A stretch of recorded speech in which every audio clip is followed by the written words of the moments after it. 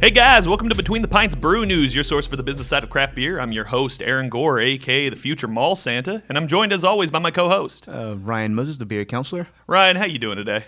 I'm doing pretty well. Yeah, it's been a weird.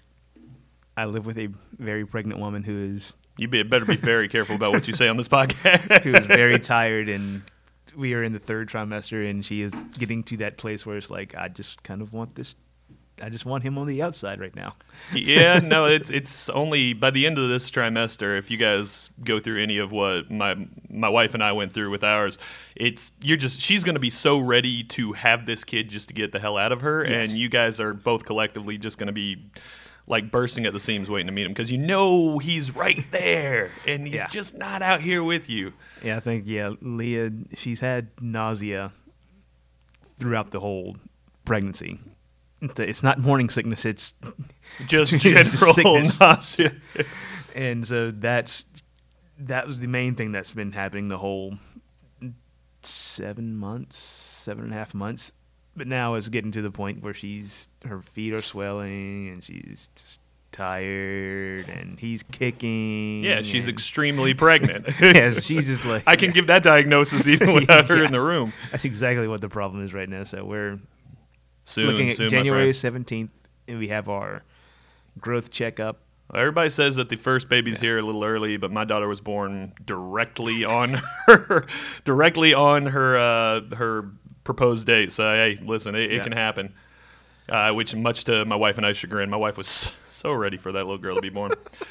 So today, guys, another episode of Brew News for our listeners at home who are wondering, hey, Ryan, Aaron, we love Brew News, but we also love your guys' hot takes on issues within the industry. We love interviews with people from around the industry. Where are those? So do we. And the issue there has not been finding guests for the show. It's been actually quite the opposite. The people in the industry, particularly here in Charlotte, but even people who are visiting from other parts of the country, have been great. They've been super excited to be on the show. The biggest stopping point right here has honestly been Ryan and I's schedule. So once we get on the other side of the new year, I know we've made an enormous amount of promises. We'll probably break most of them, but we'll definitely be a little better about getting some of those other segments done up, as well as your Brew News coverage on a bi-weekly basis. And hopefully particularly if one of the things that we're trying to do happens, it'll make things much simpler. And we're Nice also, and ambiguous. I like it. We keep the mystery here between the pints. It's actually a grant that we applied for to. Don't goddamn spoil it. I wanted like this big victory parade. I want to be able to surprise people, and if we didn't get it, then I could quietly shuffle it under the table. And that we'll find out soon about that, hopefully. I'm just saying, if you don't give it to us now, you got tons of really disappointed listeners, guys. So there we go. And we're also looking for other ways to get the funds to do what we're trying to do. Our funds are in order. Let's roll with that. Yeah. Sure. Moving on to Brew News. So anyways, Ryan, what do you got for us here today? I'm going to start off with an article that I read that comes from England. I think it's from The Guardian. The land of tea and crumpets. They might have beer too. It's iffy. Well, middle classes risk health for super strength craft beers. Basically, this is the most like British, kind of article imaginable. We'll talk about Final Table later, and you've watched it, and you saw the episode with the British chef, and we'll get there. She complained. She said something about this is a little bit too salty, and Leah, my wife, and I looked at each other and was like, "You're British. It has salt. Flavor. Yeah. That's the problem. Britain, well known for its cuisine. But anyway. The middle classes risk health for super strength craft beers. Basically, this article, it's not complaining, but it's pointing out the risks of the high ABV beers. And for them, high ABV means 8%. I was about to say, high ABV for England is basically like standard IPA for America. Yeah, I mean, it's literally like all the beers they list in here are, like the highest is like 9.2. Ooh, shudder. Yeah. However will you get through?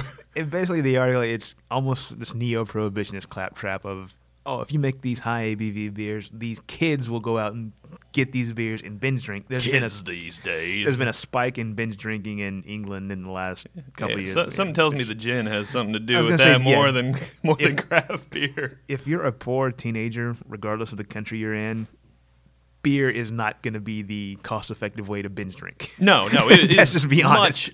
Much more efficient to find some cheap like Burnett's is a way better way of getting drunk on the cheap than craft beer. If you're going for craft beer, then you have multiple problems. For one, you're fiscally irresponsible. And drunk. That's a terrible combination. This is how you wake up in the morning and realize you bought like a Nintendo Switch while you were shit-faced at the bar at like 2 a.m. Yes, I am indeed talking about you, Larry, former regular at the bar I worked at. That's why you should never put your credit card information on your phone. No, terrible That's a terrible idea. Terrible. Okay, so my Christmas present my wife just gave me, which I'm wearing right now, is actually a Samsung smartwatch. Ooh. Which, I'm that Actually, guy. that's the one I want. By That the guy, way. dude, it's actually really cool. Which I didn't even know I needed one, and now I can't imagine life without one. It's been almost 24 hours. But no, I am not setting up like Google Pay on this thing because there's no way that ends well for me. If I can just wave my wrist and pay for something, that's I need as many obstacles to me spending money as possible. Oh, I've like done the drunk buying things on Amazon before. Oh, it's a terrible idea. Terrible idea. Even if it's something you actually wanted, I guarantee you didn't price check. You got something that is not free shipping with Prime. You probably bought more of it than you needed. Like there's nothing good that happens when drunk shopping. I'm a huge fan of treat yourself, but that is not the right way to do it. But I think this article basically kind of points out that England is still in the beginning stages of its craft beer evolution, because they're in the point where the United States was 10 years ago when all the double IPAs and the imperial stouts really started taking off.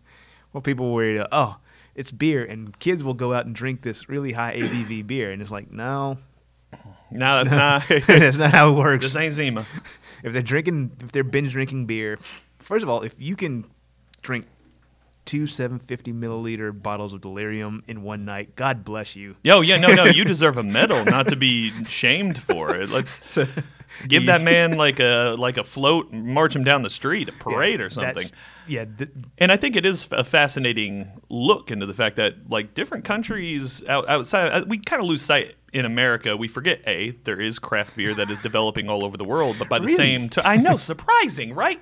But we also forget that they are at different stages. Like we here in America really kind of pioneered the craft beer movement, building on a foundation of kind of old world beers, particularly from Germany, Belgium, and England. Yeah. But we're a decent ways further down the track as far as getting that kind of craft brewing movement going. Those old world brewers have just now started to, well, not the brewers, it's not the old world brewers. It's the kids who I don't think Weinspan's making IPAs now. It's the kids who grew up and maybe came to the United States for a semester abroad, found craft beer, moved back to Germany and went, I want hops now. Kind of crazy how that works, you know? It's like... you're right there. So I actually got a story kind of covering another country and kind of outlining their own specific peculiarities when it comes to the craft beer industry. I know it's so. Canada, wonderful country to the north, our maple syrup loving friend, America's hat. I love Canada. And Canada, a lot of people, especially in America, don't realize does have a lot of great craft beer. I mean, it is a country whose craft beer culture is not quite as developed as America, but it's honestly probably closer than any other country on earth.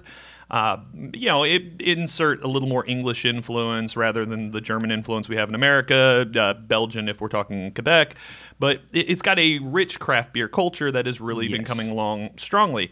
But if we thought American liquor laws were stupid, okay, so in Canada, Alberta, that's a province in Canada for our less geographically inclined listeners, is suing Ontario. Yes. That's another province in Canada. That is one province suing another. Yeah, Canadian, like our federal system, the states basically are forced to cooperate and forced to, deal with each other. In Canada, your provinces are kind of like separate fucking countries. Yeah, there's like these little individualized countries. Now, Alberta, which is basically Texas, is suing Ontario, which is basically New York. And the two of them are arguing because, so in Canada, I mean, here in America, we're familiar with the idea of like an ABC board, an Alcohol Beverage Commission. Yeah. Most states have their own ABC that kind of at least sets the pace for alcohol regulations state to state.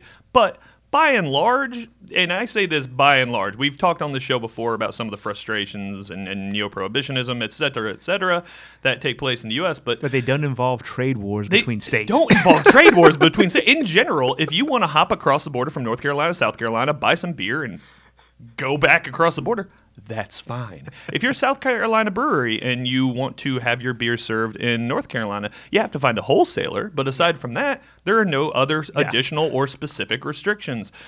In Canada, not so much. So every single province in Canada, with the sole exception of Alberta, has a liquor commission, which has a state monopoly on alcohol sales. Yeah. You have to buy alcohol at state-controlled ABC stores. You do see this in some U.S. states, but usually it only applies to hard liquor. Yeah. In the North U.S. Carolina. Yeah, North Carolina and South Carolina. This covers all alcohol in Canada outside of Alberta. So Alberta is arguing that so essentially a lot of these state liquor monopolies will protect businesses within their province. So Ontario's Liquor Commission provides preferential shelving space, provides preferential tax and handling fees, as if it costs more to handle a beer because it is vaguely foreign. And by foreign, I mean from 2 minutes that away in Alberta. They only pick up certain products. I forget the exact numbers, but it was, let's see if I can get it. It was absolutely ridiculous, the sheer amount of representation as well. So there are 37 products from other parts of Canada in Alberta that are being sold in their state liquor stores. 737. There's 3,700 products 3,700 from other parts of Canada. 745 are from Ontario. That's a pretty decent percentage. By contrast, Ontario only sells 20 Alberta products in spite of their actual market being 3 times as large. So that gives you an idea of the frustration here. So Alberta, there's actually something called the Canadian Free Trade Agreement, which was designed, which is ridiculous that this is the thing that needed to happen, designed to basically says provinces cannot provide undue disadvantages to businesses from outside of individual provinces. Clearly what Ontario and every other province is doing in their own way. Ontario is just the largest one by a decent bit. Are doing is pretty much a violation of that. And Alberta is basically suing to say, hey, not cool. This is protectionism. This is a violation of the Canadian Free Trade Agreement. Now, keep in mind, in spite of not having a liquor commission, Alberta does offer tax incentives and tax breaks for breweries and suppliers which are within their own borders. So it's not like they're an exception to this rule. But it's just a fascinating thing that this has gone to court. It's a full-fledged lawsuit. This would be the equivalent of, like I said, like New York and Texas suing each other because you can't ship, I don't know, New York apples to Texas and you can't ship New York or Texas brisket to New York. It's the most ridiculous thing I've ever heard, and it's just hilarious to kind of watch. And I think for a moment we should all just take a minute, and just be happy that we live in the greatest country to drink beer in on planet Earth. Yeah, as screwed up as our laws are, like you said, you can still buy Brooklyn Brewing beer in Texas. You can still buy, Texas beer in New York. Yeah. But you can buy Sierra Nevada in just about anywhere. And even like right here in Charlotte, we can still buy beer from Westbrook, which is down in Charleston, South Carolina. Yeah. Without there being like a 200% tax. So this is exactly. So it is literally cheaper and easier. And this isn't a hyperbole. This is fact. It's cheaper and easier for Canadian breweries to ship to the U.S. or to ship to Europe than it is to ship to their neighboring provinces. And you can't there is a tight control on how, I think it's 2 cases for most provinces is all you're allowed to buy and bring back from another province. So you can't go and buy a ton of alcohol and then bring it back with you to home just because the taxes are cheaper in your neighboring province or you like the breweries over there. There was a good luck. There was a court case last year where a guy sued. I think he actually sued Ontario because he was trying to do that. He was just trying to buy as much beer as he could in Ontario because it was cheaper because he liked a couple of breweries there and just drive it back to his house. He got stopped at the border, which is the most at the border between provinces in the same country. And he took. I can't remember. I think it might still be being litigated in Canada. But he took him to court. Like what? This is real life, folks. Like this is real life. Oh, me. Oh man, so I'm trying to look up the actual name of it. So I was actually okay. Just there's a documentary called Craft Beer. It was very very basic name. Yeah. It was actually put on by CBC, Canadian Yeah, I know it, Broadcasting yeah. Company. You can find it on Amazon Prime. It's actually really fascinating watch. Pretty easy documentary to watch, but it covers Nova Scotia's craft brewing industry. And they spent half the freaking movie is basically talking about the native alcohol control commission and Yeah. the neighboring provincial ones, and just talking about how many obstacles and how this has slowed down growth in an industry that Canada has high per capita beer consumption. They have a lot of the same kind of craft beer interests. I mean, American IPAs are one of the most popular styles, both among imported beer and among Canadian craft breweries. They should have as rich of a craft beer culture as America, and they want to. But yeah, this whole system has just made it comical. Absolutely comical. All right, what do you got else for us, Ryan? Oh, I have another article. The LGBT-owned Denizens Brewery challenges straight bro beer culture. Out of Maryland. That is a Yes. fantastic brewery. I've had some of the Yeah. beer. I actually took my first Cicerone test with two of their employees. Okay. Yeah. Yeah, and this article is just about the brewery, and it mostly centers on Julie Verratti, who you've probably We've actually talked about her on the show before. we've talked about her on the show before, and she's one of those people that if we on our dream list of people we would like to interview for the show, she is on it, and it just talks about her. Just saying, if you're ever in the area, Julie, look us up.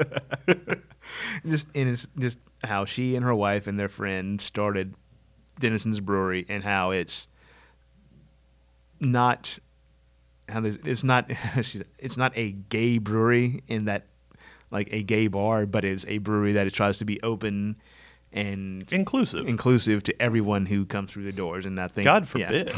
Yeah, and I think the title of the article kind of the title of the article is not quite what the article is about, but it does kind of get at what. Well, you still got to get those clicks, man. Yeah. I mean, that's basically what the title does, is try to get clicks, because it talks about bro beer culture, and they do, and Julie does talk about how they are trying to be different and more inclusive than a lot of breweries around, but it's not really about that. It's more about how she and her friend and her wife started this brewery and what their vision for this brewery and craft beer going forward is, and how inclusive it needs to be to continue to grow and to move forward. And it's one of the things that's such a shame is, a lesbian couple founds a brewery, and the instant assumption is, it's a lesbian brewery. And you don't see that. Like, if I were to found a brewery, no one's looking at it and saying, hey, that's a leprechaun brewery. No, they're looking at it and saying, that's just a brewery. Yeah. And that's the kind of thinking that we really need to get away from. You got places that are owned by people of color. You have places that are owned by women. Places that are founded by, for example, a gay couple. Yeah. And they don't need to be defined by that aspect. If anything, you need to see this as just like any of those other breweries. Go there for the quality of the beer. Go there for the quality of the atmosphere. And the moment that you start trying to say, hey, is this for me? Now you've just put yourself in the position of everybody who's not you when you're looking at breweries in general. And that's the wrong approach. Yeah. And So check those places out. yeah, I think that's. Plus, Denizens beer is really good, and they have like 3 Cicerones on staff. I mean, it is a fantastic spot, so please. Yeah, and I think it kind of one of my plans for the next year in the articles and the things that I kind of see us trying to do. I think one of the things that I want to concentrate on is trying to find at least one article every week about diversity and it's honestly not hard. Those changes are starting to take place. How craft beer is changing to be more diverse and more inclusive in its approach to craft beer and its approach to its customers. And even if you are, a straight white dude with a beard, aka average, person in the craft beer industry right now, aka me. Let's even look at this from a strictly financial perspective. I mean, again, women especially, that's 50% of the market you're leaving on the table if you don't find ways of marketing across the aisle to them. People of color, I mean, that's 25% minimum of people that you actually, it's probably closer at this point to about 40% of American population that you're basically leaving on the table. So this is a huge swath of potential customers that you're leaving on the table just because you don't see the point. So even if we're just talking from a point of self-interest, there's a huge incentive there. I mean, speaking of Constellation Brands, who we've talked on this show plenty, they're actually investing $100 million by 2028 in businesses connected to the beverage or beverage adjacent industries that are either women founded or women led. And they basically said exactly that. They said, this is the biggest opportunity for growth within the industry, and if we are able to foster that and bring in new innovation and new viewpoints and new ways of thinking and inject that into our industries and really give them the opportunity to grow and expand and change this all for the better, then we definitely need to be doing that. We want to be on the ground floor. It's being done through their VC arm, and personally, I think that's absolutely fantastic. Yeah, Constellation right now is probably the most forward-looking of the large. It's not even a question. You put them up against anybody like San Miguel, Heineken, Anheuser-Busch InBev, Molson, who are painfully backwards looking. Molson Coors, it's not even close. Like Constellation is just running on all cylinders here, and the only major mistake I think that they have made so far was overpaying for Ballast Point, and honestly, I'll still even pay itself back. I mean, they're just they're winning right now. Yeah. What else you got for us? Marquette Brewing Cooperative unveils official name and future plans. This is Marquette, Michigan, and this company is Brewing Cooperative, Marquette Brewing Cooperative. It's changed its name to, if I get this right, Driffa. What the hell is Driffa? It ties into the local Norwegian, Finnish, Swedish culture in the area. I bet it does. I'm trying to figure out the iterations and design, but they're. I'm just going to found a brewery. It's going to be like 20 German syllables in a row with like 7 exclamation points. I'm just going to see how long it takes for someone to just like completely check out on me. The name actually means very little to me. I don't care, but it's just the concept of the brewing cooperative is kind of what I wanted to talk about. Because what it is, wait, would this happen to be near and dear to your heart, Ryan? Would this happen to be an idea that they beat you to the punch on? Oh, this is actually a different cooperative than what I was thinking about. This is basically it's members, individual members, and specifically geared towards home brewers. So they're trying to help home brewers.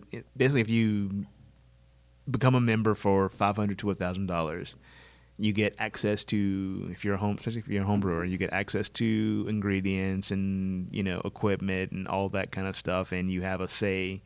As a cooperative, you have a say in the beer that is being brewed, the direction of the brewery, and it's a really interesting idea of creating a grassroots brewery where it's the people in the community all own part of the brewery, and so it gives you bulk buying power, and it gives you the opportunity to share some of the costs on ingredients, share the costs on space, equipment, and still be able to turn out a product for people to enjoy. Yeah, and like I said, this is geared towards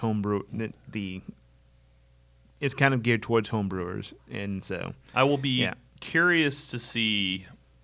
I do think it is a good way of monetizing that and a good way of creating a financially workable way of doing this.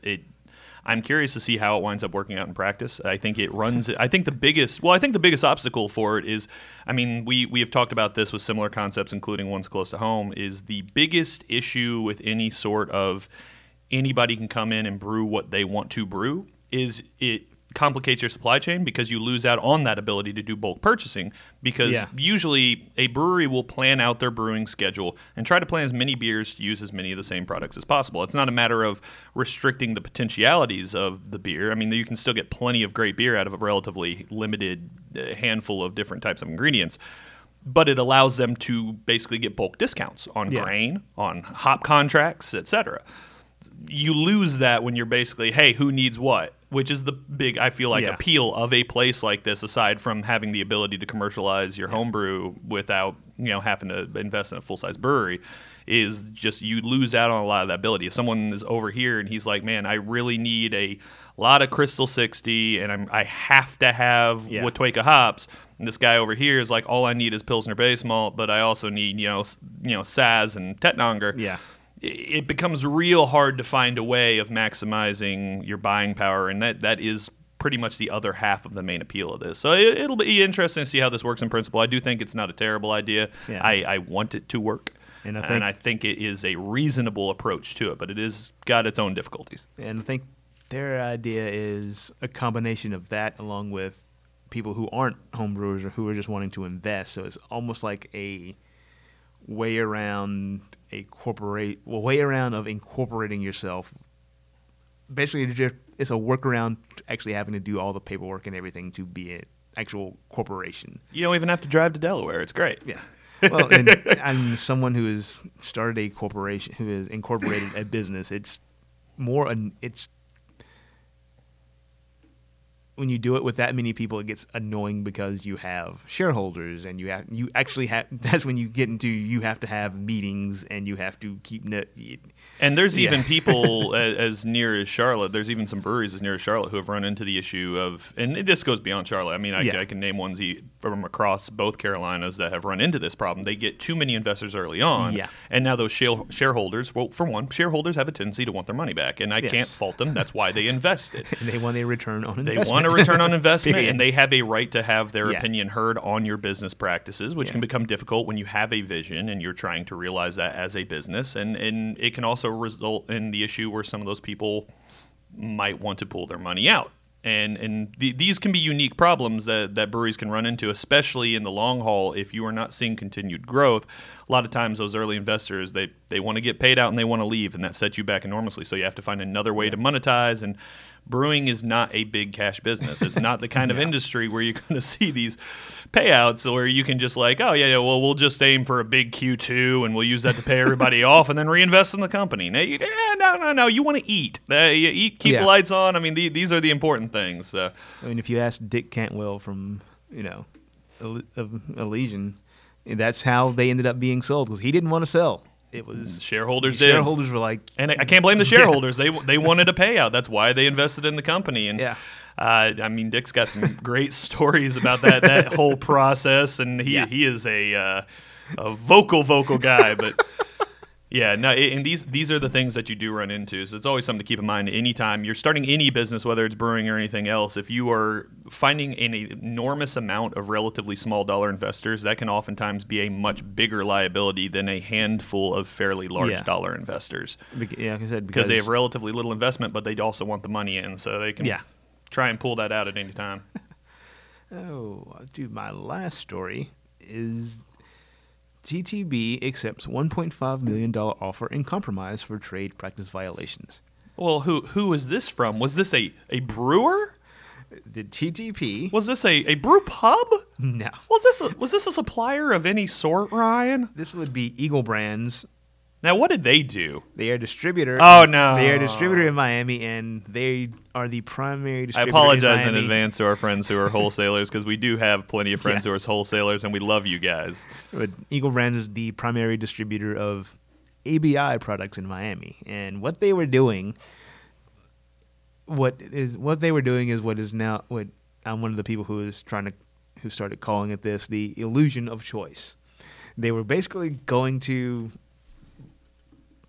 retailers, bars, bottle shops, all the places that you might find your local alcohol. And basically, the ones who didn't know a lot about craft beer did not know that Elysian, Golden Road, Wicked Weed, they were all owned, and many others are all owned by ABI. Yeah. So Eagle Brands, their reps would go into a place and say, I can get you this, and this, a little bit discount, And all they saw is, hey, I'm getting 10 craft breweries, and I don't have to pay a whole lot. And you can't expect Applebee's to have somebody on staff who necessarily knows a lot about alcohol. That's not their job, and frankly, I don't blame them one bit. I would not expect them to. When I walk in as a consumer, I would not expect them to. So in that sense, all those breweries are owned by one company.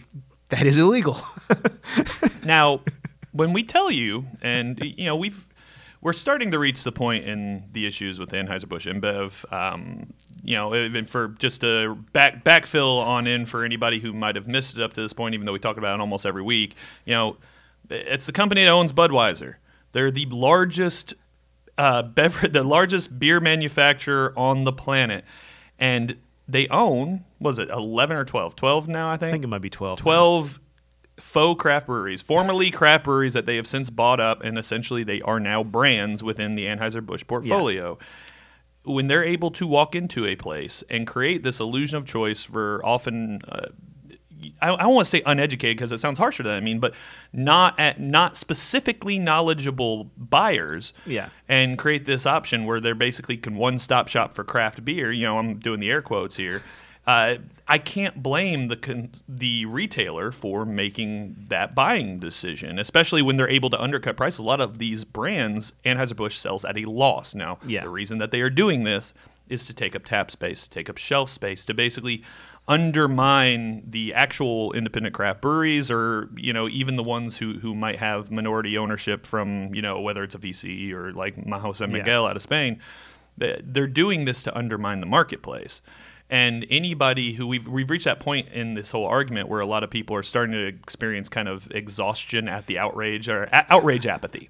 They're kind of tired of being angry about it, and they're saying, what's the problem? Well, this is the problem. Things like this is why they bought these breweries in the first place, and it's these tactics that are so dangerous, particularly in the long term. So if you like having choice when you go out, this isn't an issue of, well, if it tastes good, I'll drink it. 10 years down the line, do you only want those 12 breweries as choices? Because that is their end game. Yeah, this is, to use some big words, anti-competitive and monopolistic. That's what, as much as ABI tries to position themselves as this benevolent, yes, we own these, we're trying to help the craft beer industry. That's their lie. And it's a lie. They don't care about the craft beer industry. They care about... Now, you can make the argument that Heineken does, and it'd be a tough one, but you can definitely make the argument Constellation does. I think they very much do. They're invested in it. They have too deep an investment in it.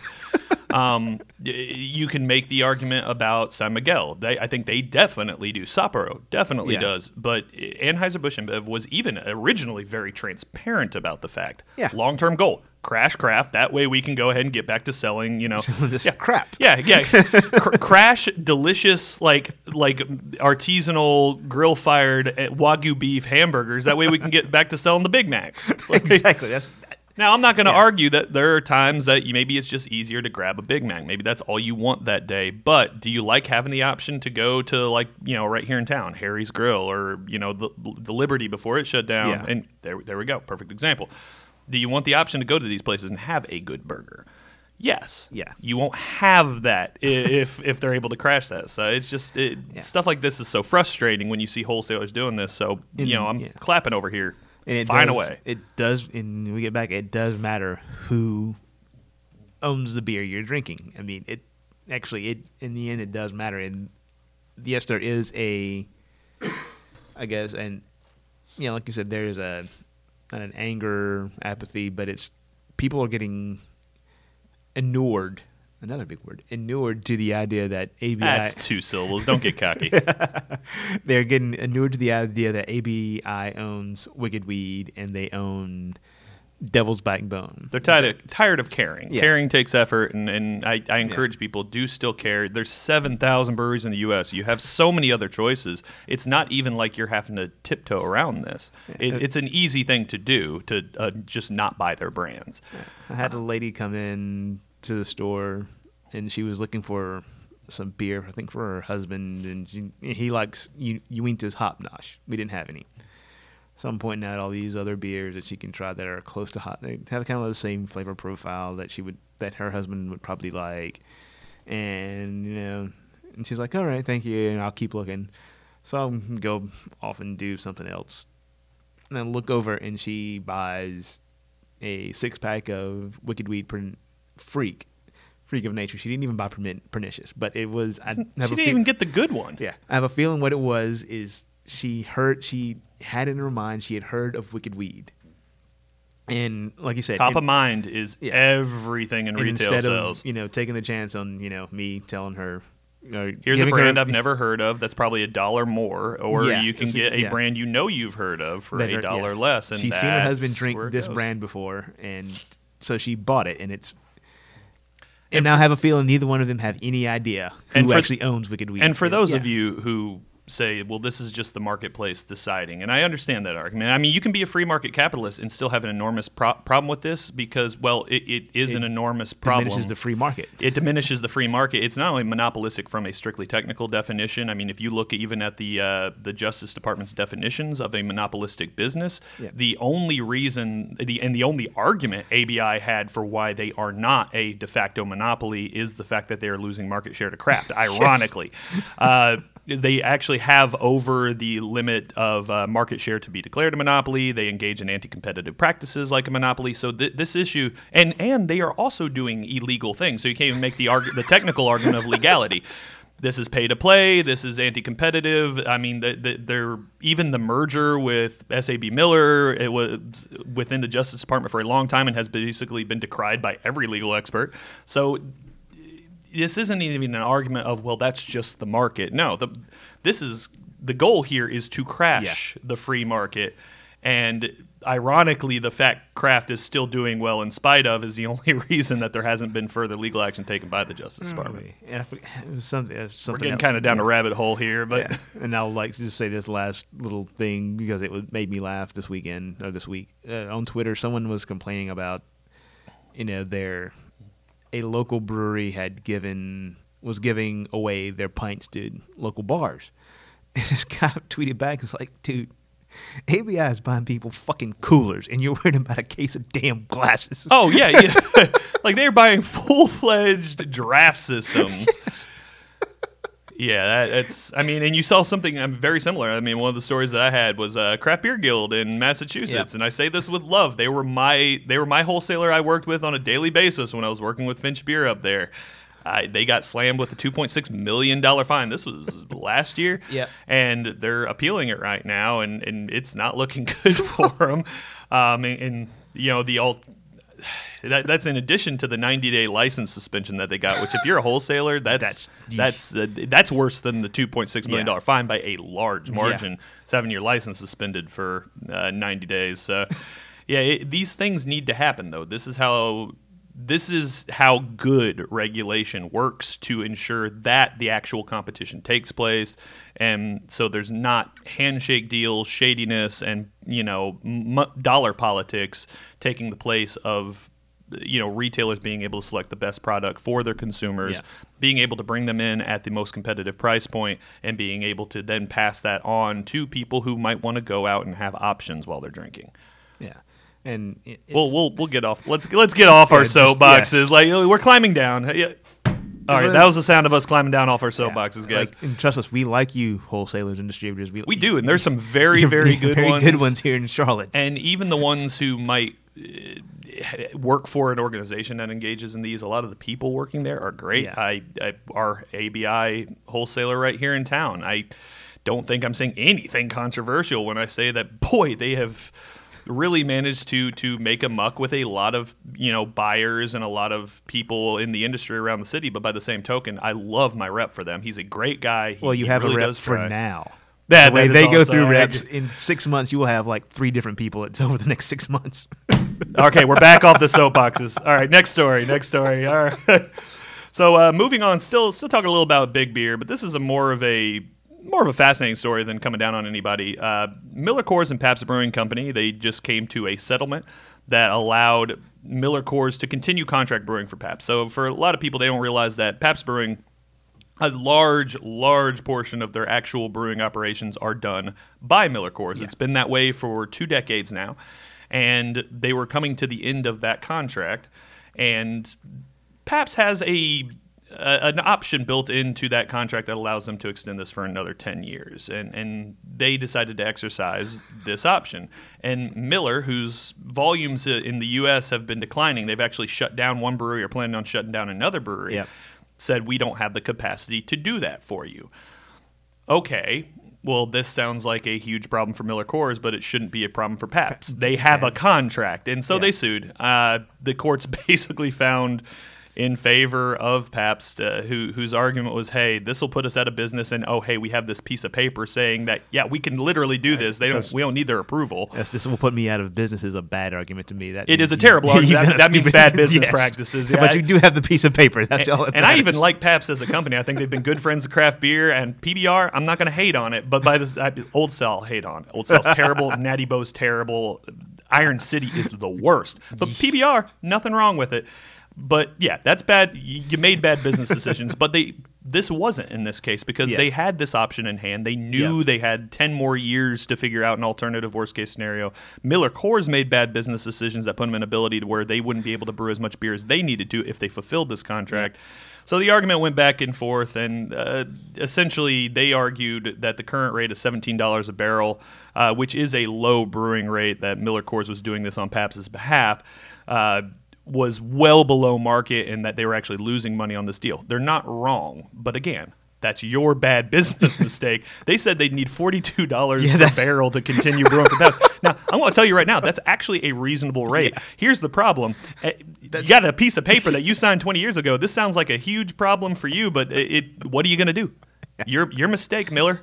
So, yeah, the courts found in favor of Pabst. They reached a settlement out of court. I think Pabst kicked them a little bit of money to basically keep the contract going. Everybody basically leaves happy. You can still drink your PBR, hipsters, and Miller Coors still has enough capacity and still getting enough in hand to be able to continue producing their own beer. But yeah, I'm sure it was an interesting drama to watch. The negotiation it's probably they went from 17 to like $25. Yeah, something marginal. Like everybody feels like they won at the table, and honestly, yeah. I mean, this really did save Pabst's business. They would have had to close if there is no alternative for them at those kind of scales. They would have either had to dramatically scale back, which would have been precipitous decline, or close their doors. Make a suggestion to Pabst. These craft breweries that are closing down, that are fully developed breweries, you might want to go start buying a couple of these up right now. Well, here's the problem, though. I mean, if they want to buy, they should have jumped on Green Flash's facility that New Realm jumped on. Yeah. Because a lot of them like this, the overhead would be way too much for the actual capacity. By that point, you're looking at PBR cans for 4-pack for $27. Which, again, PBR, I got nothing against you, but it ain't $27. It ain't $27 worth. Oh man! So next up. So here's a happier story as well. Trillium. So we did cover this story, and I know we didn't necessarily have the most popular opinion when we basically said, to catch people back up. Trillium got accused of not paying its workers a livable wage. Essentially, they had downgraded the hourly wages on some of their tipped workers, which wound up it rubbed a lot of people the wrong way. They saw this company that charges upwards of $20 for a 4-pack as basically raking its employees over the coals to make more money. We did kind of break that down over the fact that it represented a gross misunderstanding by your average person of how tipped positions works. And what was the one thing that we said was really the one thing they had been doing wrong? They were doing tips for their retail employees. Yeah. Most people don't tip on retail. I can't fault them. I don't tip when I buy nothing but packaged beer to take with me. Yeah. What did the person do for me other than ring it out? And I say that as somebody who rings out beer. If I don't get tipped on package, I'm not upset. Now, tip me on the damn growlers, by the way, because that irritates the crap out of me. No one tips on growlers, and that's the hardest thing we do behind the freaking bar. Yes. But no one tips on retail, and so the retail workers, that decline in their hourly wound up hitting them grossly disproportionately hard, whereas the tipped bar employees who saw their hourly drop, they're still probably making more than you guys do at home. They definitely make more than me or Ryan do. The amount that Trillium's bar workers are making, I guarantee you, is enough to where that drop in hourly wages was a blip. But the retail employees really felt it. Yeah. So what is Trillium doing? They raised their hourly rate for the retail workers to $15 to $18 an hour, and you can still tip them. Most people still probably won't, and I'm comfortable with that. Yeah. But now they're making an actual livable wage, and they're getting paid well above market for a retail position, and I think that is a fantastic thing. They course corrected. Yeah, and I think for me, what I look at it when I look at this issue was we are watching. Well, let me start. I'm a huge soccer fan, and I have been a Major League Soccer fan since the league started in 1996. Now, Major League Soccer has had many, many growing pains, mostly because it keeps getting compared to the NFL, the NBA, Major League Baseball, and like the Premier League. I love the fact you didn't mention NHL, and the hockey lover in me is so sad. And actually, well, they're strangely enough, MLS and NHL might be on par at this point. That's quite frightening for yeah, NHL, actually. It really is, and kind of breaks my heart, but you're not wrong. But yeah, people will compare, salaries and the actual day-to-day function of the league to these other leagues. And what I started thinking about over time is you're comparing Major League Soccer to the English Premier League. The English Premier League is like 120 years old. Major League Soccer is also one of old. the after the NFL, it's the most highly attended and highly watched league in the world. Yes, and they have a lot of money, and that developed over that 100+ years. And the same with the NFL. The NFL is such a huge entity because it's almost 100 years old now. NBA is around 75, maybe 80 years old. So when you compare MLS to these leagues, you're missing the idea that we're actually watching MLS develop and grow like a little child right in front of us. And that means they're going to stumble and they're going to do stupid things and they're going to make one decision one day that comes back to haunt them 10 days later. And the league has to grow and change and develop over time to become what you want it to be. And the same thing with craft beer. A lot of people, like you said, don't have an understanding of how the pay structure works for a taproom bar where, you get paid. In North Carolina, you have to get paid your minimum wage in North Carolina includes your tips. So you have to make your hourly rate has to be enough that your tips will get you to minimum wage. And I'm pretty sure it's the same for where Trillium is. Yeah, it is. Yeah, so your actually hourly wage may look low, but with your tips, you're probably making $20 an hour. And a lot of people who don't... Oftentimes, if you were in a very, very hot, well-run bar, there's a reason that very few bartenders work 40 hours a week. For one, there's not that many high-tip hours, but also because I'd say a realistic amount is oftentimes between 25 and 35 for a hot bar. Yeah. And someplace like Trillium, it's probably more than that. Yeah. You can probably make $50 to $60K as a bartender at some of these high-volume breweries. There's one I know of here in the city where they make amounts like that, and this is Charlotte. Yeah. And we don't have a Trillium. We have some very popular breweries. There aren't many Trilliums. Yeah. So it was kind of a fundamental misunderstanding of even how the structure works. People saw, $3 an hour and they lost it. And I get why, if you don't understand, that's just to cover payroll taxes is basically what your hourly is if you're working for tips. And what's happening is, like you said, people who saw the pay structure and didn't understand it, they freaked out. And what Trillium has done is what I think a lot of craft breweries and a lot of bars, craft beer bars are going to start going through, especially craft beer breweries, are going to start going through over the next few years is they're going to start changing their pay structure for their taproom employees and their brewery staff and start including, the main thing they're going to start including is going to be health insurance. That's going to be the big thing that they're going to have, that they won't have to, but they're going to start as we grow as an industry, and that's going to become a part of, honestly, it's going to become a part of your recruiting pitch to a brewer. If you're starting a brewery and you're going to be able to go to a brewer and say, I won't be able to pay you as much salary, but I'll be able to cover your health insurance. As someone who's about to have a baby, that is absolutely a huge fucking deal. And that is one of the biggest differences between millennials and the later Gen Xers versus previous generations was fringe benefits and benefits in general are a larger percentage of total compensation and a far more valued percentage of total compensation because health insurance can get so outrageous. And I agree. I mean, if you want to attract the best personnel, and here's the thing, a lot of people who entered into the beer industry up to this point, we've talked about this a little on the show as well, they're in the industry because they want to be. They're in the industry because it's cool or it's fun or they have just a passion for beer, but they're in the industry not because it's the career choice they made that would make the most money for them. Yeah.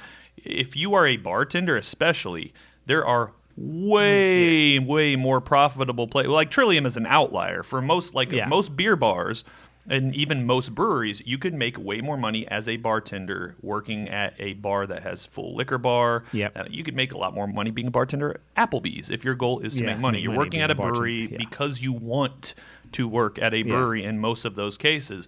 And I'm not trying to minimize the fact they still have to put food on the table, they still have to keep the lights on, but the industry is finally starting to grow big enough to where there are so many beer jobs that there's competition within the beer industry, because that's the only way that you can really make these changes happen. Now, if you want a job working at a brewery, you got tons of options. So now, which one do you want to work at? Which one do you want to apply your valuable skills at? And that's where you start seeing these changes happen. And again, Trillium's not been around that long. So, I mean, it's only a 5-year-old brewery, and I know we sometimes lose sight because in craft beer we're like, oh, it's been around since 2013. It's been around for a while, and it's like no, in any other industry, they're still figuring out what the hell they're doing. How do we turn the lights on in here? Exactly. So it's one of those things. It's like we look at like a brewery that's been around for 10 years, and we're like, oh, they're practically ancient.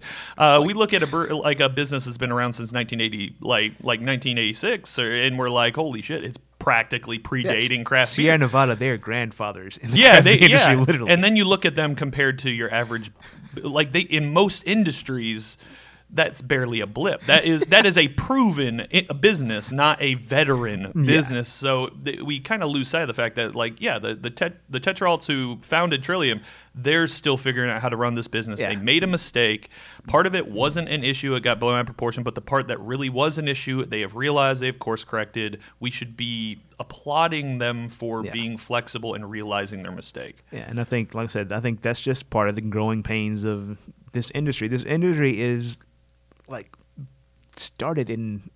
it technically started in 1979, but it hasn't really 69, even earlier than that. 69. Anchor. But I mean, if you want a realistic standpoint, it's been around since 2004. That was when the rapid expansion of the current round of craft beer happened. So while there were craft breweries before that, it first cracked about 1.5% of the market share in 2004.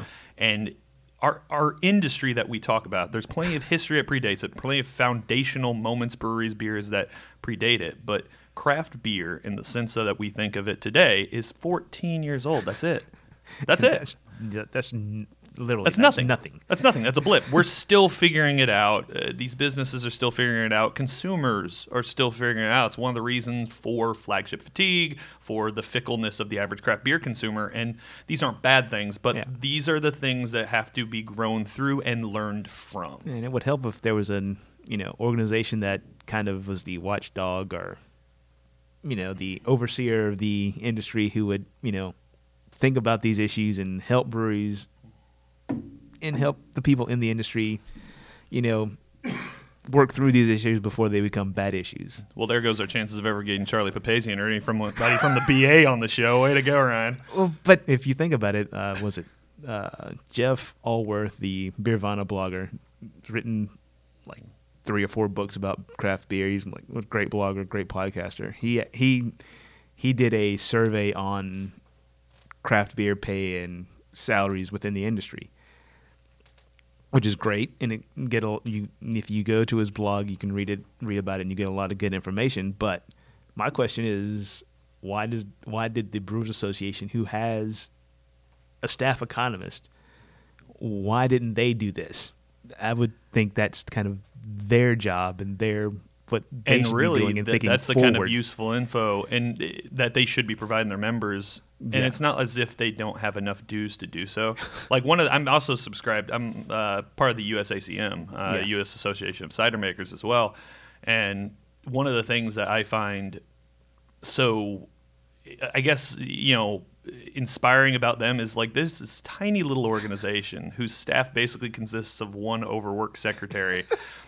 And they just finally they funded a study from Nielsen data, to basically start pulling information about cider sales throughout the nation.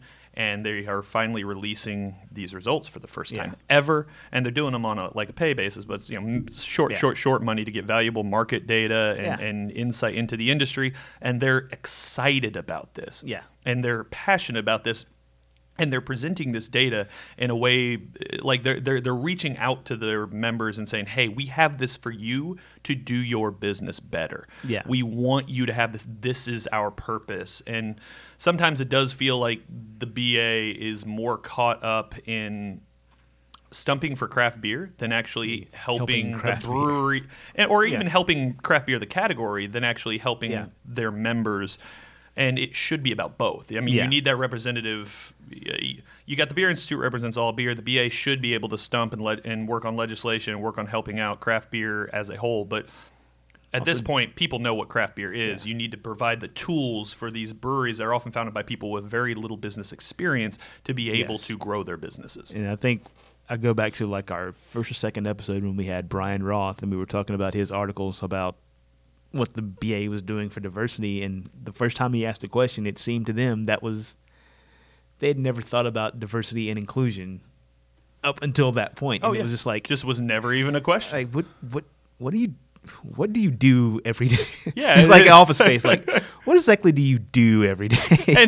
and it's all it takes is going to one GABF to realize it's like this isn't like a tiny organization with Yeah. this isn't one overworked secretary. This isn't even the NC Brewers Guild who has 2 overworked secretaries. This is a major organization By the way, they have a with new executive director, by the way. for the Brewers Guild. Here in North Carolina. yeah, I saw that. Yeah.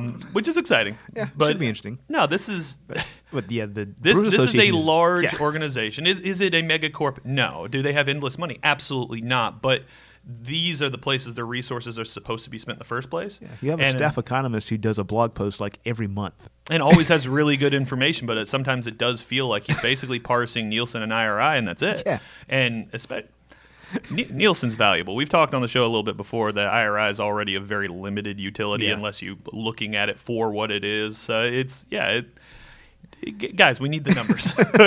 Yeah, these are in like the pay of the people within the industry. That's not hard. That's almost public record stuff that you could easily pull. Yeah. And not only that, but it's important for imagine you're starting a brewery and you've never owned a business before. You're a guy who you did IT for a living and Yeah. you just happen to be an avid home brewer. You want to start your own brewery. What do you pay your employees? Yeah, At exactly. best, now you can go around to the other breweries and hope they, give you accurate, or hope they know what they're doing. And And given hope how they're- fast the industry's growing, they might not have any idea and themselves. hope they don't basically just have indentured servants. Yeah, As some exactly. breweries do. And this is how the problems start because you don't know what you don't know. I don't blame a lot of these young Yeah. breweries because they have no idea what the Yeah. labor is worth. I've done consultations for breweries around the city where they've asked me like, what do I pay my sales reps? And even from there, they have literally no Yeah. idea where to even start. And it's like, well, that's a complicated question, and it depends on what you're trying to accomplish with Yeah. that person and what level of skill you need. But like, they don't even know where to start. They don't know the questions to ask, and these are the things that it does feel like sometimes that information should be more readily accessible. It's not hard for an organization as large as the BA to find and parse. And I think it's kind of like with the diversity. I think it's like in fits and starts, and that they do things that get to that, but it's not a consistent day-to-day thing that they do from what I can see. And maybe And we love the BA, yeah, but yeah. Without the BA, there's no craft beer. But by the same token, like that doesn't mean we can't also see ways for them to be better stewards of the industry and do a better job of providing young breweries, especially with the tools needed to succeed. And I think you're right. I think in the last few years they got too caught up with the politics. Well, not the politics, but they were working so hard on getting the excise tax reform. That was definitely the big one. And now it's tariff reform. So it's just as soon as they got that one passed, now they have to try and see the aluminum and steel tariffs brought back or pulled off rather. And I think that pulls them away from a lot of the day-to-day actual things that breweries need to know and need to do to actually be functioning businesses. And honestly, especially with the tariffs, I wish they would just let the Beer Institute handle that. There's a lot more firepower coming from the big brewers anyways. Let them take that one, focus on helping your particular segment. It will follow. Yeah. There's absolutely no way.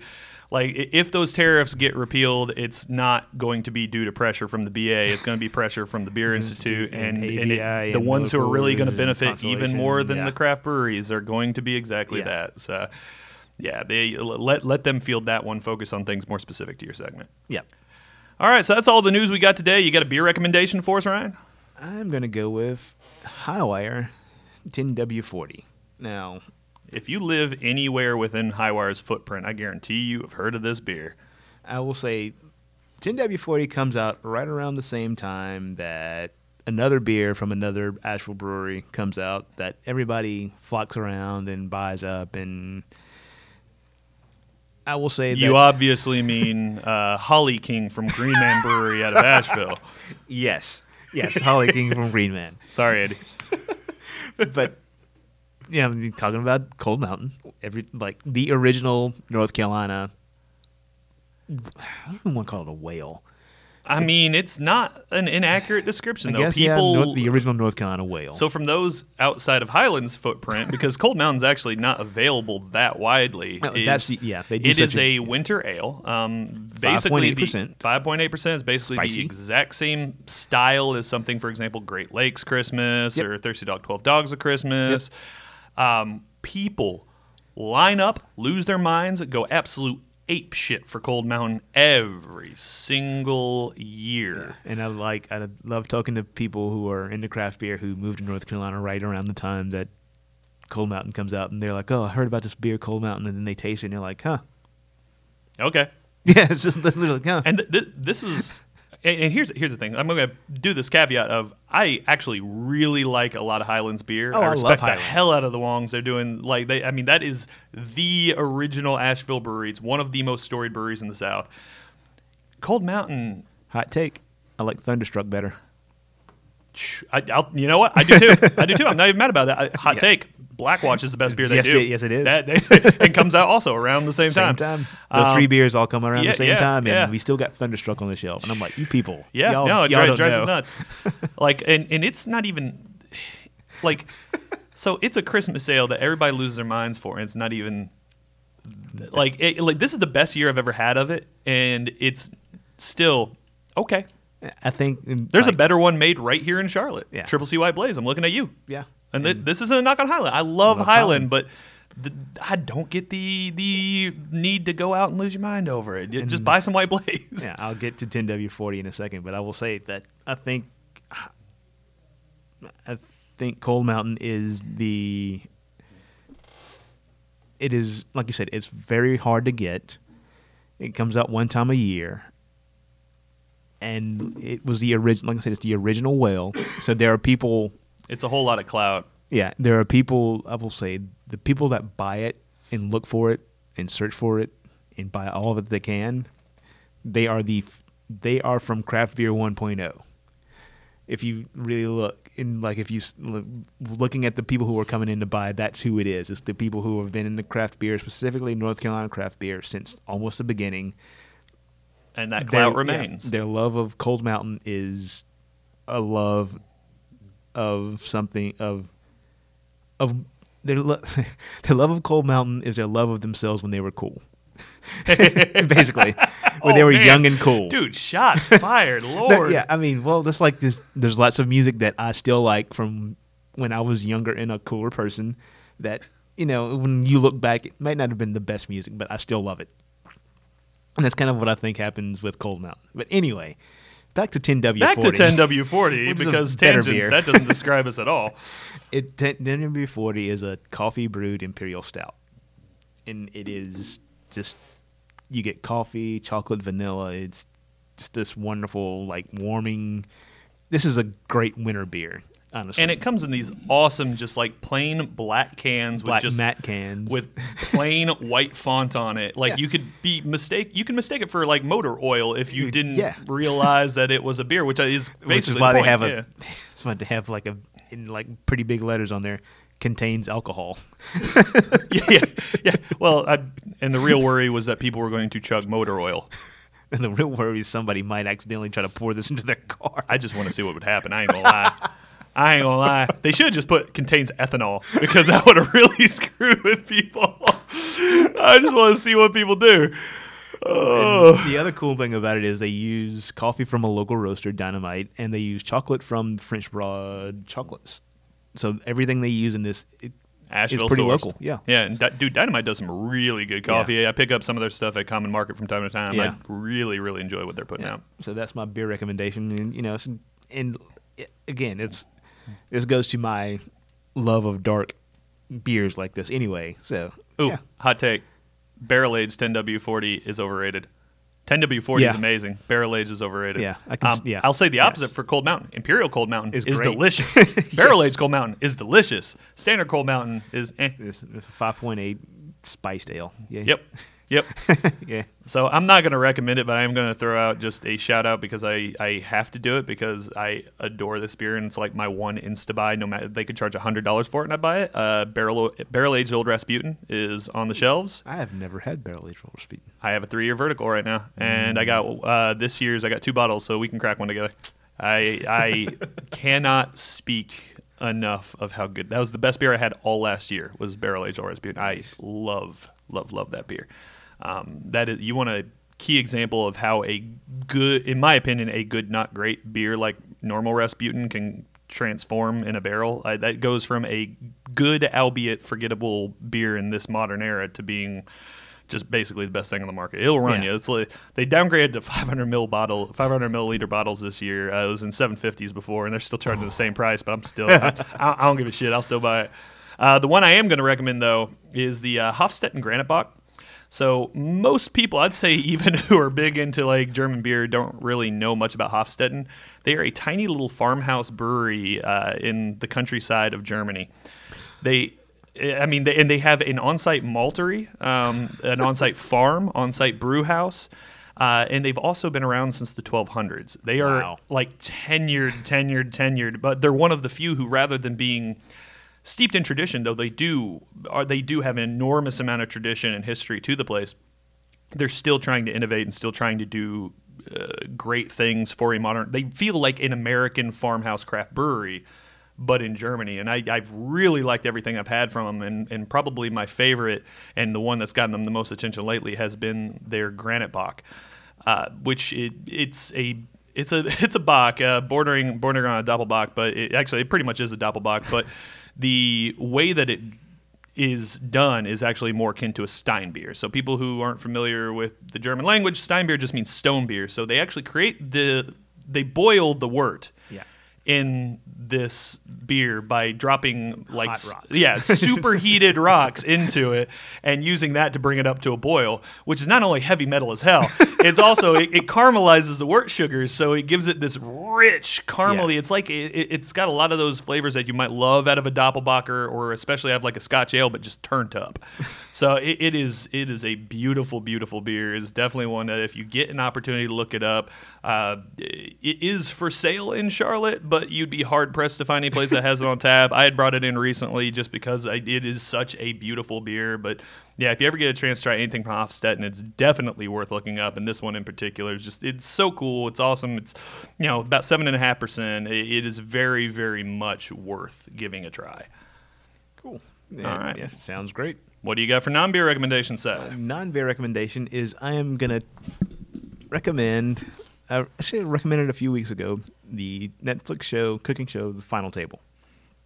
That might have come up. Yeah, and so we finally watched the last episodes last night, and this is the best cooking competition show ever made. I'm just gonna say that because it takes. Has it lasted like 27 seasons like Chopped? Because if not, I don't even want to hear about it. Trust me, I love Chopped. And other than Chopped maybe Chopped, and Chopped just feels like home. Yeah, I'll agree with you. You're not wrong. Yeah, I think it takes because I think it combines a lot of the elements of Chopped, and then adds some Iron Chef. A little bit of Iron Chef without the campiness, which that's kind of the appeal. The appeal of the original Iron Chef, but adds a little bit of the Iron Chef. But then it also adds a little bit of Anthony Bourdain's Parts Unknown, and it just combines all that stuff, and you get this really Anthony Bourdain, great rest in show. peace. Yeah, and you get this really great show, and luckily you've seen the final episode, so we can kind of talk about it. And my favorite episode might be Japan, just because of Darren Is it Darren? Yeah, it's From Darren. Canada. Yeah, the guy who looks like the Miz. Like, Yeah, but he just talks about he is, as he says, he's a white boy from Canada who wants to cook Japanese food, and he's not just doing cultural appropriation. He is. So really, let's cover the Final Four. Oh, yeah. Like in brief here. By the way, I picked the Final Four like 3 episodes. Did you really? before the Okay, end. I was about to say we picked the Australian dads. So like the Final Four they is were these fucking cool. As They're hell, though. awesome. I want to hang out with them. I want to be them. So Yeah. the Final Four is these 2 Australian chefs, one Shane and Mark. Shane and Mark, who are like the most like dad jokey, goofy, hilarious. Like they're both incredible chefs. Yes. They basically every single country's food they just showed an expert I don't think mastery they of. ever got to the final plate. No, I don't think they did either. But like what they were producing was absolutely incredible. But they're just so goofy and fun. Like I want to hang out with them so bad. And then you have Darren, which, as you're saying, he's a white boy from Calgary Yep. who just happened to really fall in love with Japanese cuisine after a early adulthood experience at a sushi restaurant, Yeah. and has really dived in. Like I was worried. Like I think everybody in America at this point knows some, white otaku guy who really just, I super love Japanese. I got a friend who went to Japan for a study abroad and came back. He was like, I didn't actually love Japan. I just loved anime. And you know those people. This guy does not. Like he truly has a passion for Japanese culture and especially for Japanese cuisine. Yeah. He's taught himself the traditional ways of how to make it. He's really passionate about it, and he has a legitimate and respected Japanese restaurant in Calgary. And he and his partner Tim, who used to work with, He used to be the executive The chef chef at of the French fucking Laundry, French Laundry. which, if you don't know anything about restaurants, French Laundry is one of probably the top 5 restaurants in America and one of the top in the world. And he left that because he wanted to spend more time with his family, Yep. so he just created a small little restaurant of his own so he could kind of do his own thing, spend time with his Yep. kids, But- which I respect the hell out of. yeah, but Darren, he talked about, he and Tim won that competition, and that was like the most emotional moment in the whole 10 episodes because Oh, for the Japanese competition. because this, like you said, You had he 3 did it- Japanese judges, including a food critic, and they just Yeah. looked at him and they were like, you did it the way it should be done. And for Yeah. this guy who has been critiqued his entire career for Yeah. being a white dude making Japanese food, like he teared up immediately, Yeah. and so did I, man. Yeah, Like, I'm sorry. I was full like, credit. it's kind of dusty in here. Yeah. yeah, that's it. Allergies. yeah. Yeah. But then, It's all those onions they were chopping. but my favorite team might be Charles and Rodrigo, the traveling culinary artist. Oh, Charles. Dude, okay, I liked Rodrigo. Rodrigo. Charles is the worst. Charles is the worst. For one, it took me 3 episodes to figure out if it was a guy or a girl, which is it's fine. Like gender ambiguous, have fun. It's just like literally, I got to the 3rd episode, I was like, oh.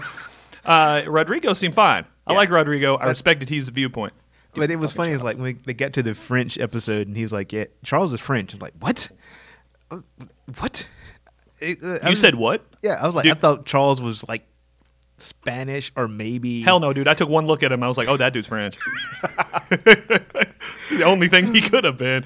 He's half French, half Colombian. Yeah, he's so- half French, half Colombian. So I think that's what kind of screwed me up Yeah. because because they spent every episode talking Spanish to each Yeah. other. But yeah, But then, yeah, my- they were I liked Rodrigo, dude. Charles was the worst. And I think they weren't my favorite, but it was the running joke between Leah and I was, how will Alex and Ash end up in the final plate this time? Oh yeah, no, it was like every single round they were like, what was it? Like it was 3 out of the first 4 they wound up there. Dude, I think my favorite was it Espadras or Espadas? Oh, Esdras. Esdras. Dude, and- Esdras just seemed like the most chill dude on Yeah, the the planet. Mexican and the Brazilian dude. They were having fun. Dude, they were having a great time. Esdras too, like he can make tacos and he can make like he can make Mexican cuisine, great Mexican Yeah. cuisine. But every single thing, they're like, "How are we gonna make this?" He's like, "I can add salsa to it." Like the look on his face in the French episode, because He looked for it those so of you- over his head. Yeah, like if you do not know, French cooking is all about technique and tradition and And butter. So and much butter. And Esdras, like as he said, I started with a taco stand in L.A. That was his With cooking skills I learned from my my mom. mother. And he was in this. There was just a look on his face, like Lee and I both looked at like he's done. Well, every single round it was like he did. As they got he did progressively Mexican harder, food because that was the first round. But like the Japanese round, he did Mexican Japanese food. He did Mexican American food. Like he did Mexican everything food. He got to the French. He's like fuck. Exactly. And his freaking his partner, partner's like, who's I got like this. classically trained, was like, don't worry, I'll get You us just do through what I this. tell you to do. I'll get us through this. And then there was the American and the Scottish guy who were fun. Dude, the whole show is Yeah, just the fantastic. show was great. Yeah, And, if you haven't definitely watched look it up. And it's a quick watch too. It's 10 episodes. 10 episodes, so yeah, really. and they're easy. like 45 minutes each, and you can like hit 2 or 3 at once. And it's Go one do of the some- yeah. few too, because of the way that they do the final panel with all of those legendary, high quality chefs. I'm going to add up And you how get many to- Michelin stars they have at some point today. It's unbelievable. Like you got like half of them have 3 Michelin stars, which if you don't know anything about the Michelin system, that's the highest you can get, and it's almost unheard of. Like America's first female chef to get 3 Michelin stars just happened like 2 weeks ago. Yeah. So it's unheard of, and to see them all sitting at that table and selecting one of those 4 to sit among them as a member of their fraternity, it's the first time in a cooking competition I didn't feel like, oh, that'll just go on a resume. I was like, that means That actually means something. in the final episode, they all had to present their dish to the judges, and then they all had to say what this would mean to them. And they all talked about it like this. And even Shane and Mark, they were the oldest by far of the chefs, and they've all been cooking they've been professional chefs for like 20, 25 years, and they were like this. And Shane and Mark literally had like the day before won his first Michelin star for his restaurant. He's like, winning this will actually be bigger. Yeah. Yeah. I mean, that's just absolutely. Yeah, it was a great show. So definitely look it up, and like I say, easy to watch. Stay with Netflix. Actually, okay, I'll do the Netflix one first. I got one Netflix and one Amazon Prime because that's basically my life now. So another one for Netflix. It will be mine soon. The Ballad of Buster Scruggs is a Western anthology movie. 6 completely unconnected stories set in the Wild West, done by the Coen brothers. I had no idea what this was. I actually watched it on a recommendation from my dad, of all people. Like he was like, "You have to watch this." It is amazing. Have you seen it, Ryan? Not yet. It is really, really good. So it starts off with just a comical story of a gunslinger in the West named Buster Scruggs, who plays guitar and sings a ballad. And I forget the name of the actor who plays him, but he's like the Weasleyiest little like Tim Blake buck-toothed Nelson. dude. Yeah. Tim Blake Nelson. Who, if you've ever seen pictures of him, is like the hardest person to ever be convinced as a cowboy. And the whole thing is hilarious. It is a fantastically, just ridiculously hilarious story. Yeah. And then it goes from there into a deeply ironic, tragic story starring James Franco, and just keeps going for everything through. It ends on a dark, It's a Coen Brothers movie. like Poe-esque, like Edgar Allan Poe-esque, like dark, deep, dark, grim, gothic take on like a Of course stagecoach. it's dark and weird. Because it's a Coen Brothers movie. And it's just like every single one of the stories was great. They were all completely different, like takes on the West, and had a whole different, almost genre in and of themselves. I would highly recommend you give it a watch. I mean, it's about it's an hour and a half. Yeah. Easy an hour and a half of your life. It is very much worth watching. It shows. I still think there is an enormous, like, Westerns are kind of out of fashion. Kind of have been since the 70s, with a few exceptions here or there, like True Grit, but. Yeah, I think there's True Grit. Deadwood. I mean, there's a handful, but I think there's a lot to still wring out of that fantastic retelling of American history, and I'd like to see more stuff set there. By the way, according to reports, there will be a Deadwood movie. Is there really? David Mills is apparently like almost done with the script. Of course. Do they have to bring back Timothy Olyphant? Because I'm just going to tell you dude, Timothy Olyphant is the worst actor on the planet. He is in a lot of great stuff. He's terrible. Everything he's in, he's been in a lot of good stuff. I love He's Timothy Olyphant. Horrible actor. I think he is absolute trash. I love Deadwood. Timothy Olyphant is terrible. So, ending on a more positive note, in my opinion, the best show on TV right now. The Marvelous Mrs. Maisel on Amazon Prime. I've recommended it before on here. I'm going to recommend it again. It is a show that covers a comedian in the 1950s who's from Joan Rivers. Basically. Basically, he's from an upper class Jewish family in New York City in the late 50s. It is not the most interesting pitch, but trust me, the sheer amount of humor, heart, nuanced storytelling, just the characterization, the acting, everything is just so high quality that I would be hard pressed to be convinced there's anything else that's actively coming out with new episodes right now that is on that same level. It is maybe Game of Thrones is about the only one I can think of, but it's such a different genre that you can't even really compare the two.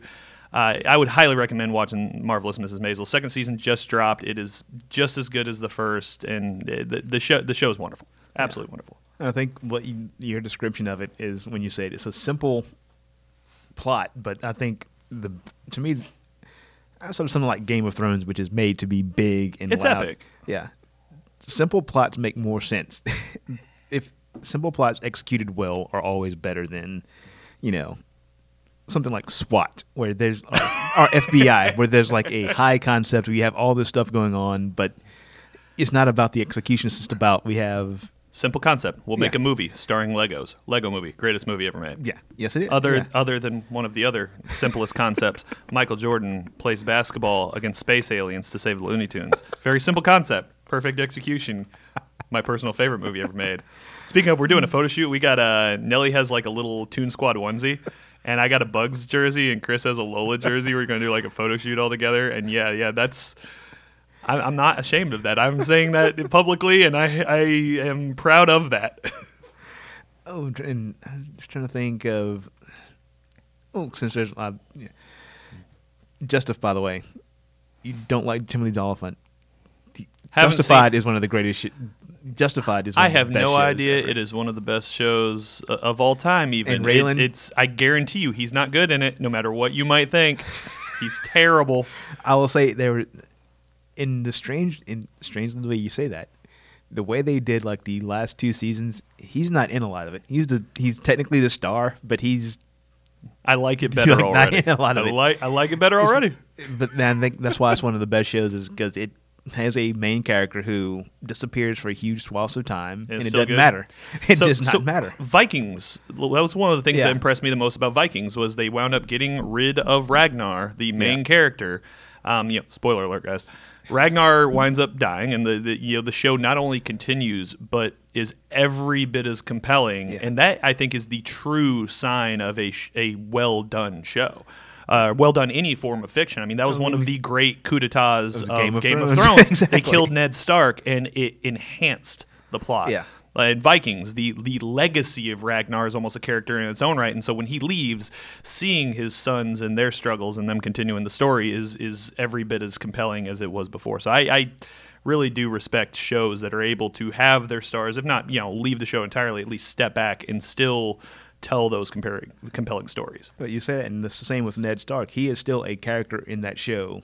Oh my years God! down the road, he is. because he's still death, arguably one of the most important characters. Because his death is like one of the maybe the single most important moment in the show, because it set everything else in motion. I will say, I was talking to somebody about this. Actually, I think it was yesterday. As good as Game of Thrones is, and as good as every aspect of it is, even more than Peter Dinklage, I think the actor you cannot do that show without is Lena Headey. Yes. That you could not have cast Cersei better, and she is amazing in everything I've ever seen her in. But that goes to like every good comic book movie. Good villain. The villain is what makes the movie. Yep. I love Batman, but it's the Joker. It's the Joker that makes that. I think Superman's a trash character, but he's better because Lex Luthor is a great character. If you have a great Lex Luthor, Superman, it's almost Superman superfluous. Doesn't matter. He is the everyman. He is the good guy. Yeah. That can be that's a set stock character across like all of literature. You don't watch X-Men for Cyclops. You watch X-Men for Magneto. Yeah, the bad guy is where you get that's why you end up with these really good British Shakespearean actors playing all the bad guys, because that's the good role. Yeah, that was even something I learned when I was doing professional wrestling, was literally like the heel makes the story. Yeah. The bad guy makes the story. The good guy, you're just there to absorb the applause. Yeah. You need a good bad guy in any sort of good storytelling, and she is so good at playing that role, and that's such a complex role from every standpoint that I marvel every time she's on the screen. I'm just absolutely in awe. Yep. Yeah. All right, guys. Well, that's about all we got for you today. Man, we almost did as much content about non-beer stuff as we did about beer stuff today, which is it's actually pretty typical for us. Yeah, that's normal. All right. So where can they find you online, Ryan? Ostensibly at beercounselor.net and medium.com. And you can find me ostensibly at liquidassets.blog, and you can find us at betweenthepints.com. Please, guys, subscribe online if you haven't already. It really helps iTunes and Google Play really kind of pick up on us and help introduce us to other people who might be interested and listen to the podcast. And so hopefully big thing. Well, I'll say big things, but way to downplay it. I'll say big things will be coming.